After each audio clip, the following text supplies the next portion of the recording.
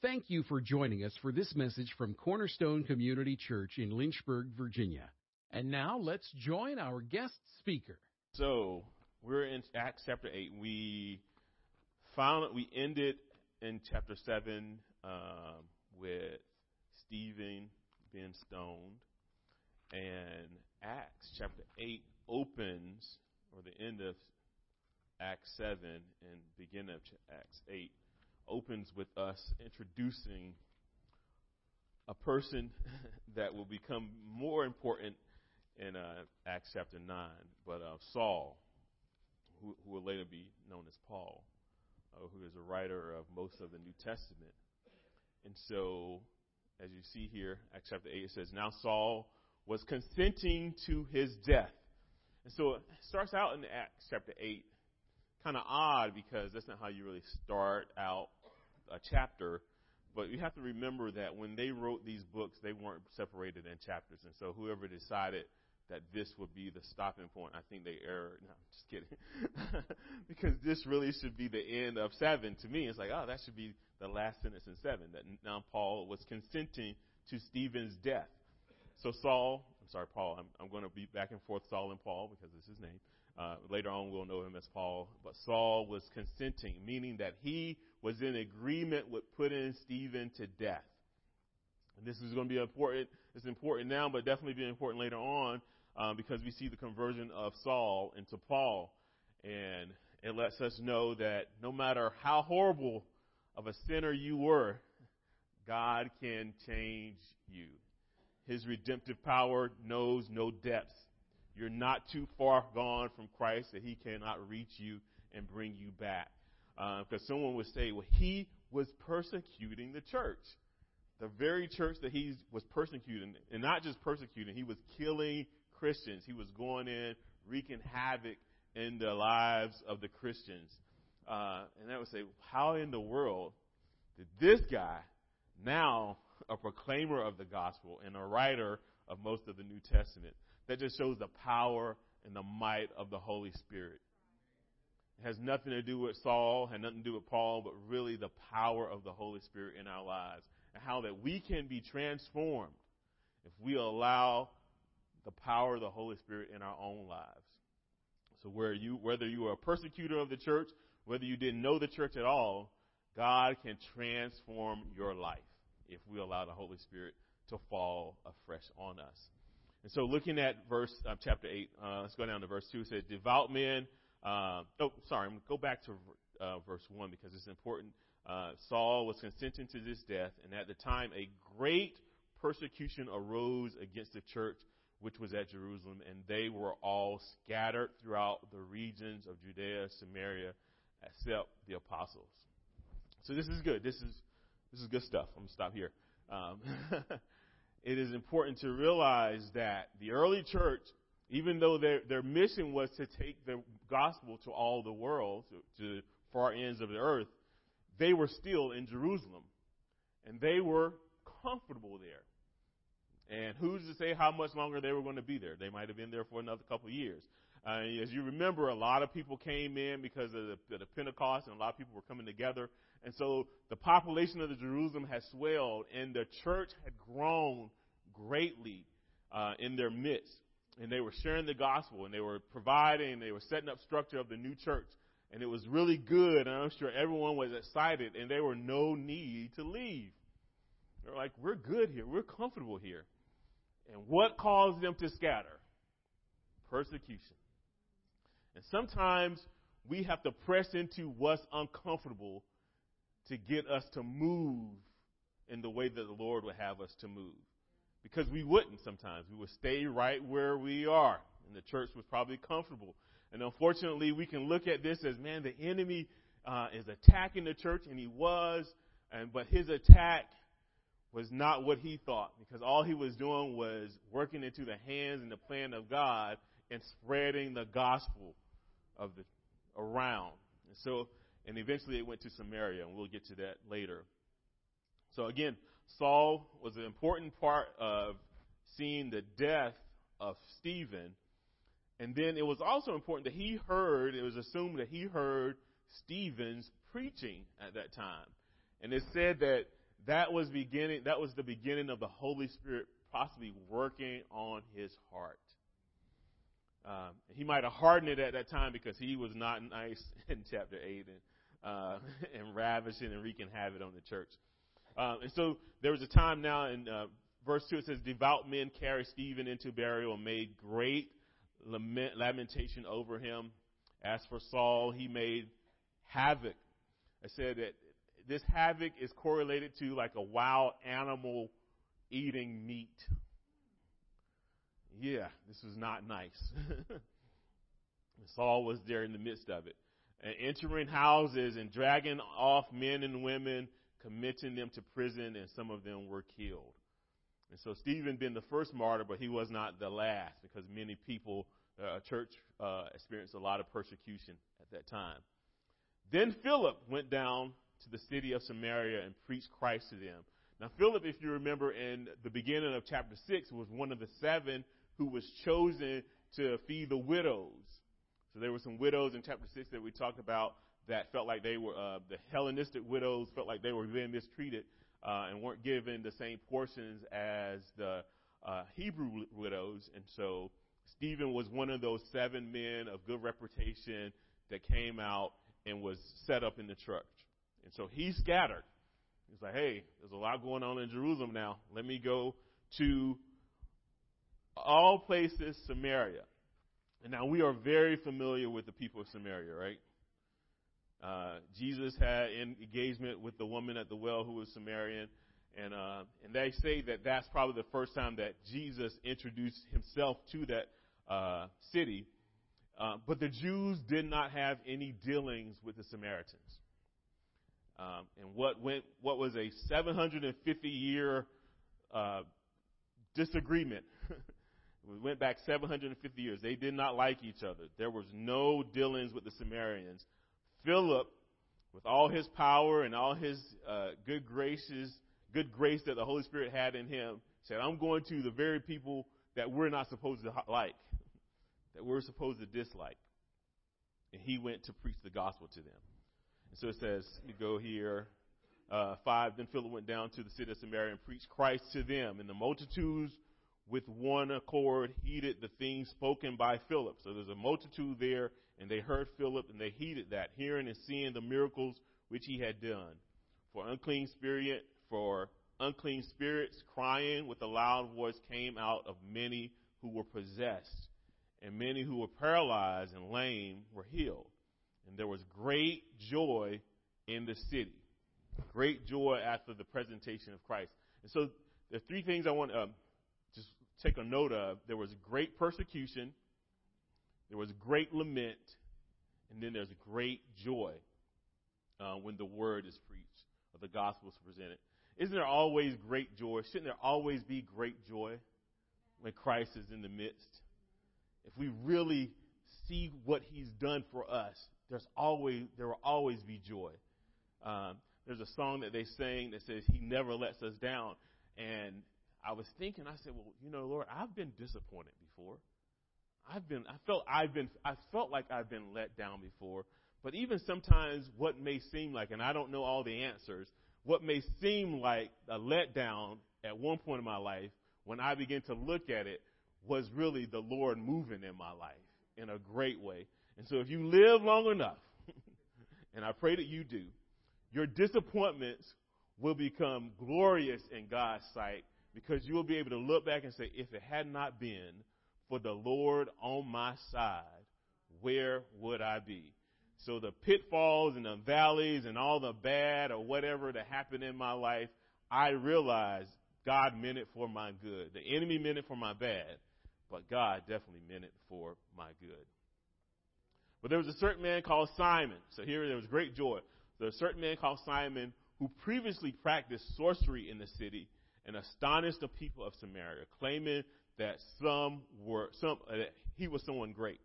Again, let me go back. Samaria people were, the Jews didn't like the Samaritans because they mixed their religion. They had sorcery and they had some occult, and they made a believe in a god or gods. and they didn't like them. And then they were a mixed race, so they intermarried. So the Samaritans married some other foreign people, and the Jews were more devout, and they said, no, we don't want to have anything to do with those people because they believe in a lot of sorcery. And so here you have firsthand, Philip is experiencing the sorcery in Samaria, the evil in that city. But that did not stop him from going. He did not allow that ism to keep him from those people. Because he could have easily chosen and thought about the dislike that his people have for the Samaritans and said, I'll go somewhere else. How many times do we kind of pick and choose who we share the gospel with based off of our comfort and not by what the Lord is presenting, not what the Holy Spirit is leading, but based off of our own comfort?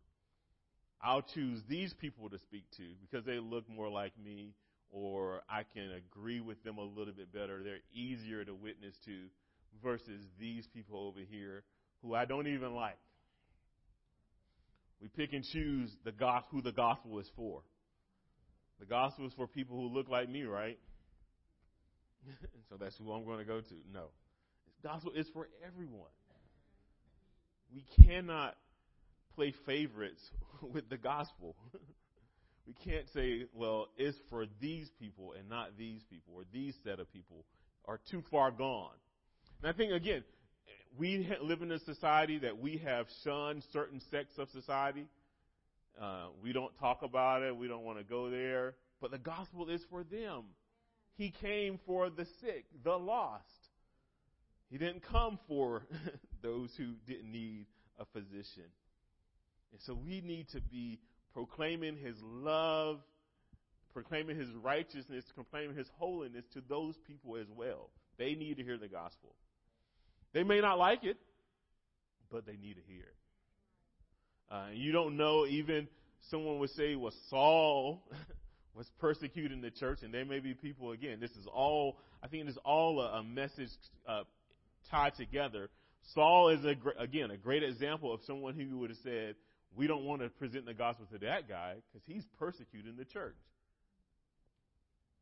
But you don't know what might happen a month from now, a day from now, a week from now, a year from now, and what seed might you plant in someone's life that now they are ministers of the gospel, the very people that you threw away and said there's no way they can be saved, there's no way they can receive redemption.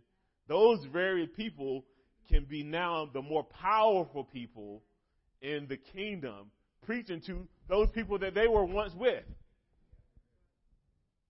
I know y'all. Everyone's saving here, and they all talk to everybody, right? Y'all witness to everyone. And again, Philip was an evangelizer, and so he went out to preach the gospel to anyone. That wasn't a concern of his. That there was this huge history with them. And again, this also reminds me, if there's any unforgiveness, like maybe there's some family history, maybe there's baggage that require you not to deal with someone. We've had history, and we don't want to I don't want to fool with that person. Who can forgive? Who can mend that broken heart than Jesus? The Holy Spirit can change 750-year history of disagreements and one person, Philip, coming in and presenting Christ. If your issue isn't 750 years long, then God can still redeem that relationship, that broken family relationship. Because if somebody had history, it was the Samaritans and the Jews. There was 750 years of bad blood. But Philip said, hey, we got Jesus. He can fix this, and he can and did. So Samaritans were there. Let me go. Let's see, where are we? Let's pick up in 12. It says, but when they believed Philip as he preached the things concerning the kingdom of God, the name of Jesus Christ, both men and the women were baptized. Simon himself also believed. So this sorcery guy also believed and was baptized. And they were amazed at seeing the miracles and signs that were done. And so this guy, Simon, was amazed at seeing the miracles and signs that were done. And this reminded me of, Clem said something last Sunday. I think it was Sunday because we met Saturday as well. But how Jesus is the door that you can enter in. Now, there may be other things that people do to enter in, but we're supposed to come by Jesus. And so there are people who have witchcraft, who have evil spirits, who are trying to replicate the power of God. And so they may be entering in and accessing things not by going through Jesus. And so this guy Simon might have been someone who showed some power. If you think about in the Old Testament, they were wizards and people who were up against the people of God, and they did some similar signs as the people and children of God. But they weren't accessing God. They were accessing some evil spirit, emulating what God said. And Jesus said, no one comes to the Father but by him. So the right way to enter is by Jesus. You may try to access to some back window. I hope you don't get killed doing that. You probably should. But the right way to enter in is through Jesus. He's going to give you the power. The power is from him alone. And so Simon might have been one of those ones who was emulating the kingdom of God and the power of God by his own witchcraft and wizardry that he was doing. So verse 13, so now when the apostles who were in Jerusalem, so the apostles stayed back. So they, and again, the persecution initially was to the apostles and the apostles alone, but now the persecution was for everyone, and so that's when everyone scattered. But the apostles decided to still stay in Jerusalem. They stayed there. And so when they heard about what was going on in Samaria, I bet they said, we got to see this. What happened now? It's 750-year history of bad blood. Now, Philip is reporting that these people have received Christ. Let's go and see what's going on. And so Peter and John went. And in verse 15, they said, when they had come down and prayed for them that they might receive the Holy Spirit, and they laid hands, for as yet had not fallen. The Holy Spirit had not yet fallen on them. They had only been baptized in the name of the Lord Jesus. And they laid hands on them, and they received the Holy Spirit. Now, this is important. This is good. Now, I'm not going to get into, there's a lot of debate around these passages of scriptures, and this is not what we're here for.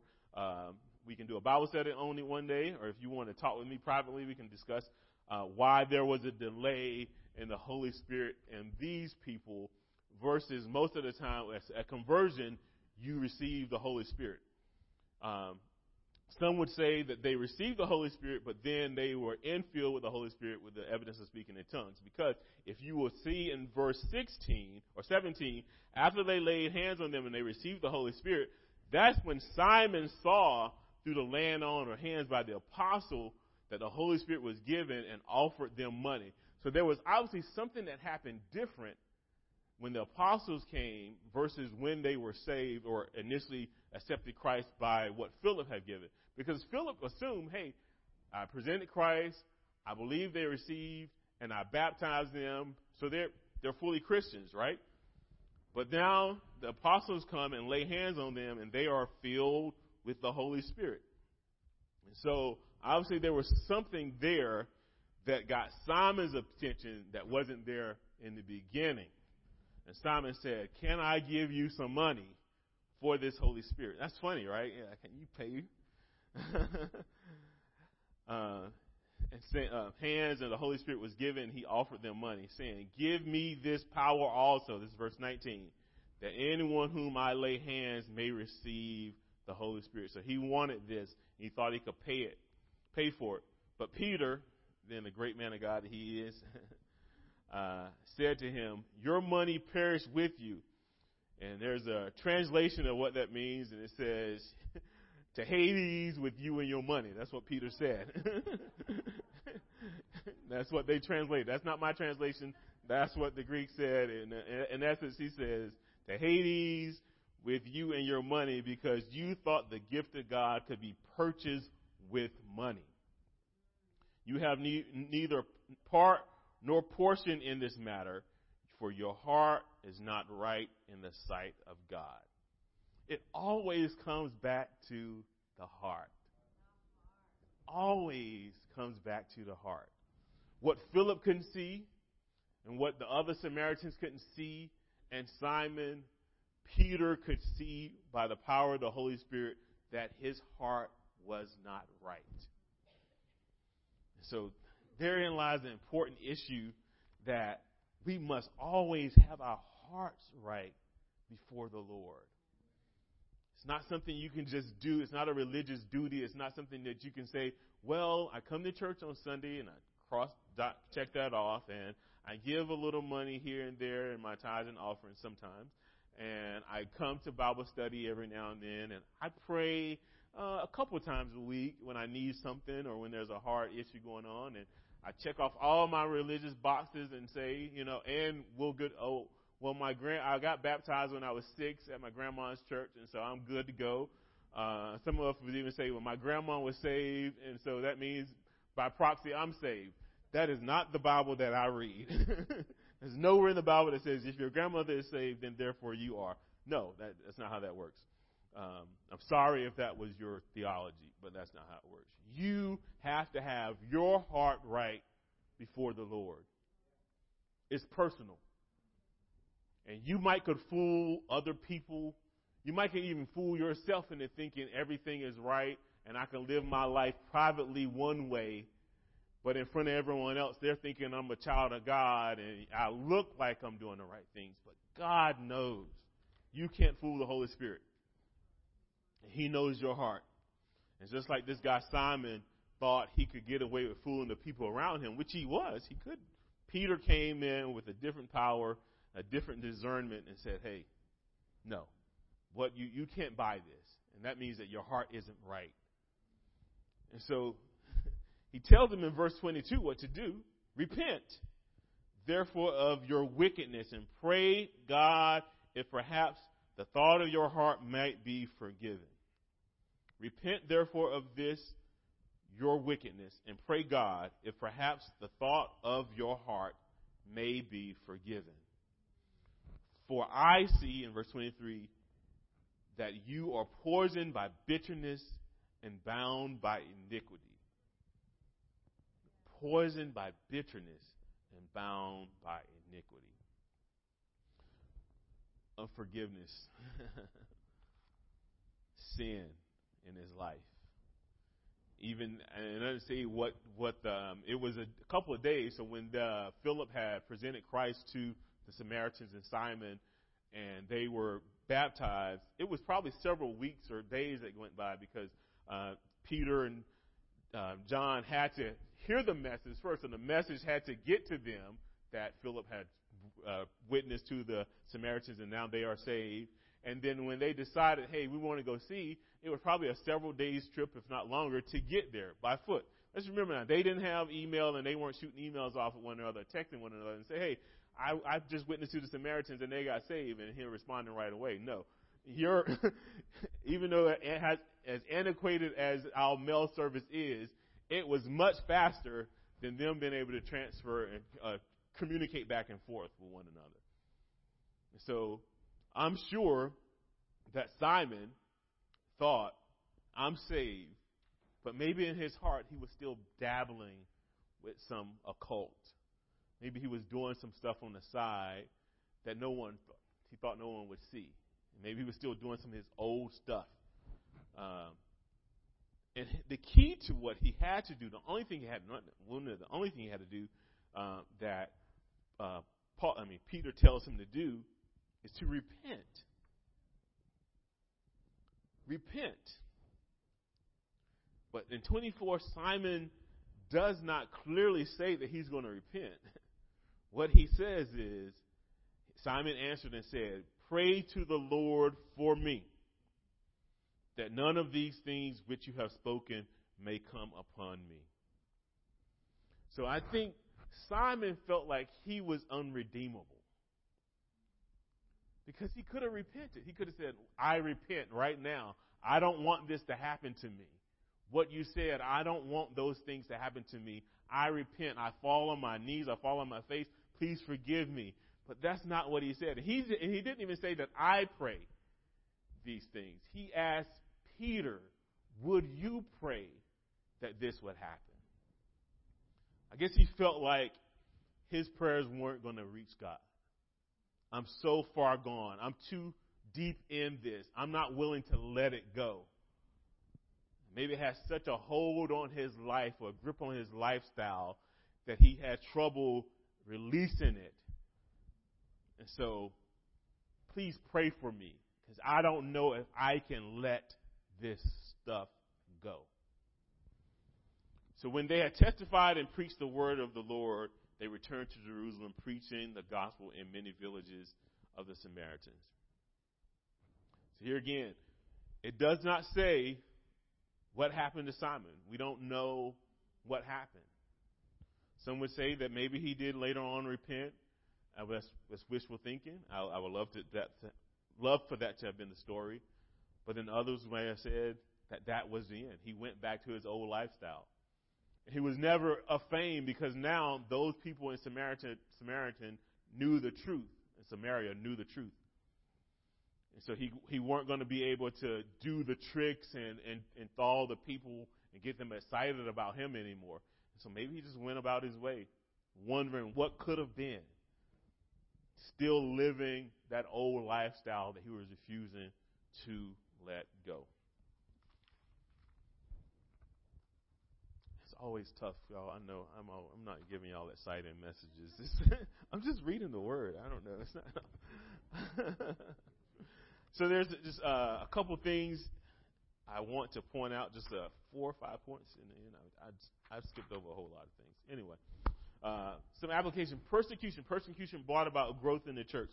Genesis 50:20 says, "But as for you, you meant evil against me, but God meant it for good, in order that he will bring about, as in this day, to save many people alive." So what the devil meant for bad, God meant it for my good. That's what we can get from this passage of Scripture. That persecution, the uncomfortableness that you may feel at work, at home, it may be pressing you to do something different. Not necessarily to leave or scatter, but to change your lifestyle, to change your thinking, to change your heart, to do some internal cleaning up in your life because you got too comfortable. So many times we look at life and expect it to be comfortable for us, not realizing that God brings about some uncomfortability to make changes in your life so that you will make changes in your life. He wants you to be fed up, sick and tired of being sick and tired. Have you ever heard of that? I'm sick and tired of being sick and tired. Maybe eventually you will then make changes in your life. Maybe then you will start a habit of prayer and reading your word and really change your mindset to be more like him and less like you. Also, we can learn from this is the body of Christ has no isms. The gospel is for everyone. And so I challenge you, who is your Samaritan?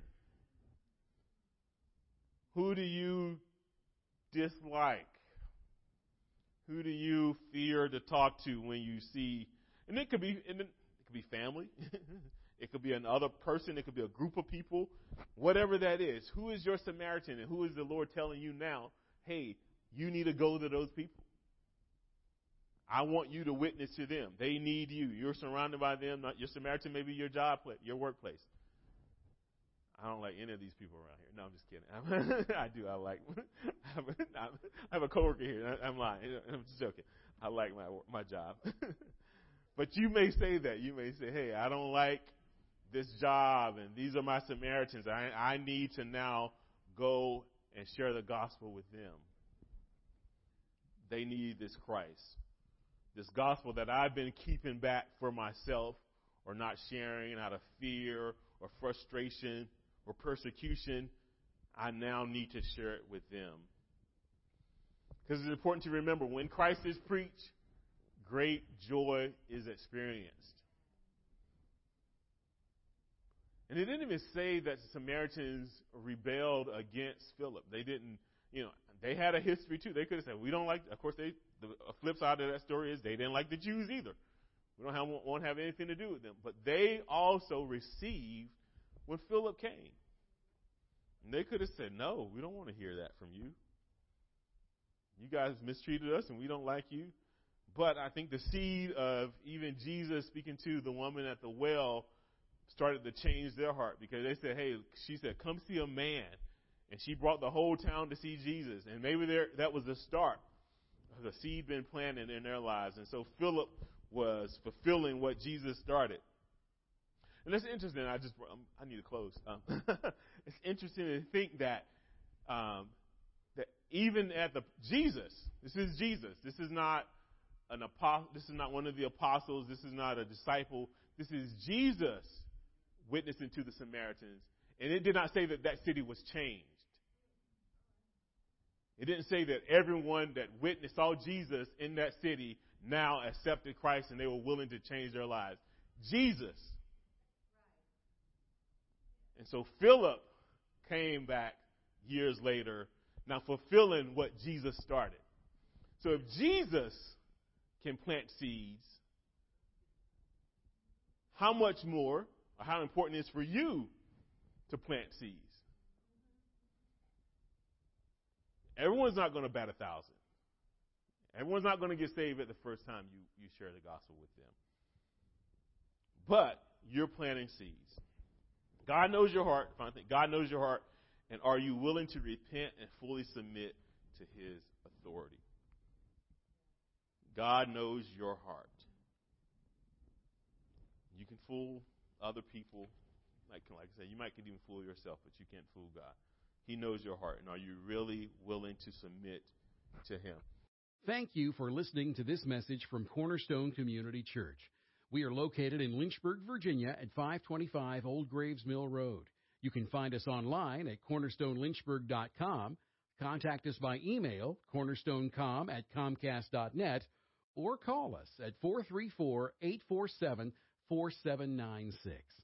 We pray the Lord bless you and keep you. The Lord make his face shine on you and be gracious to you. The Lord lift up his countenance on you and give you peace.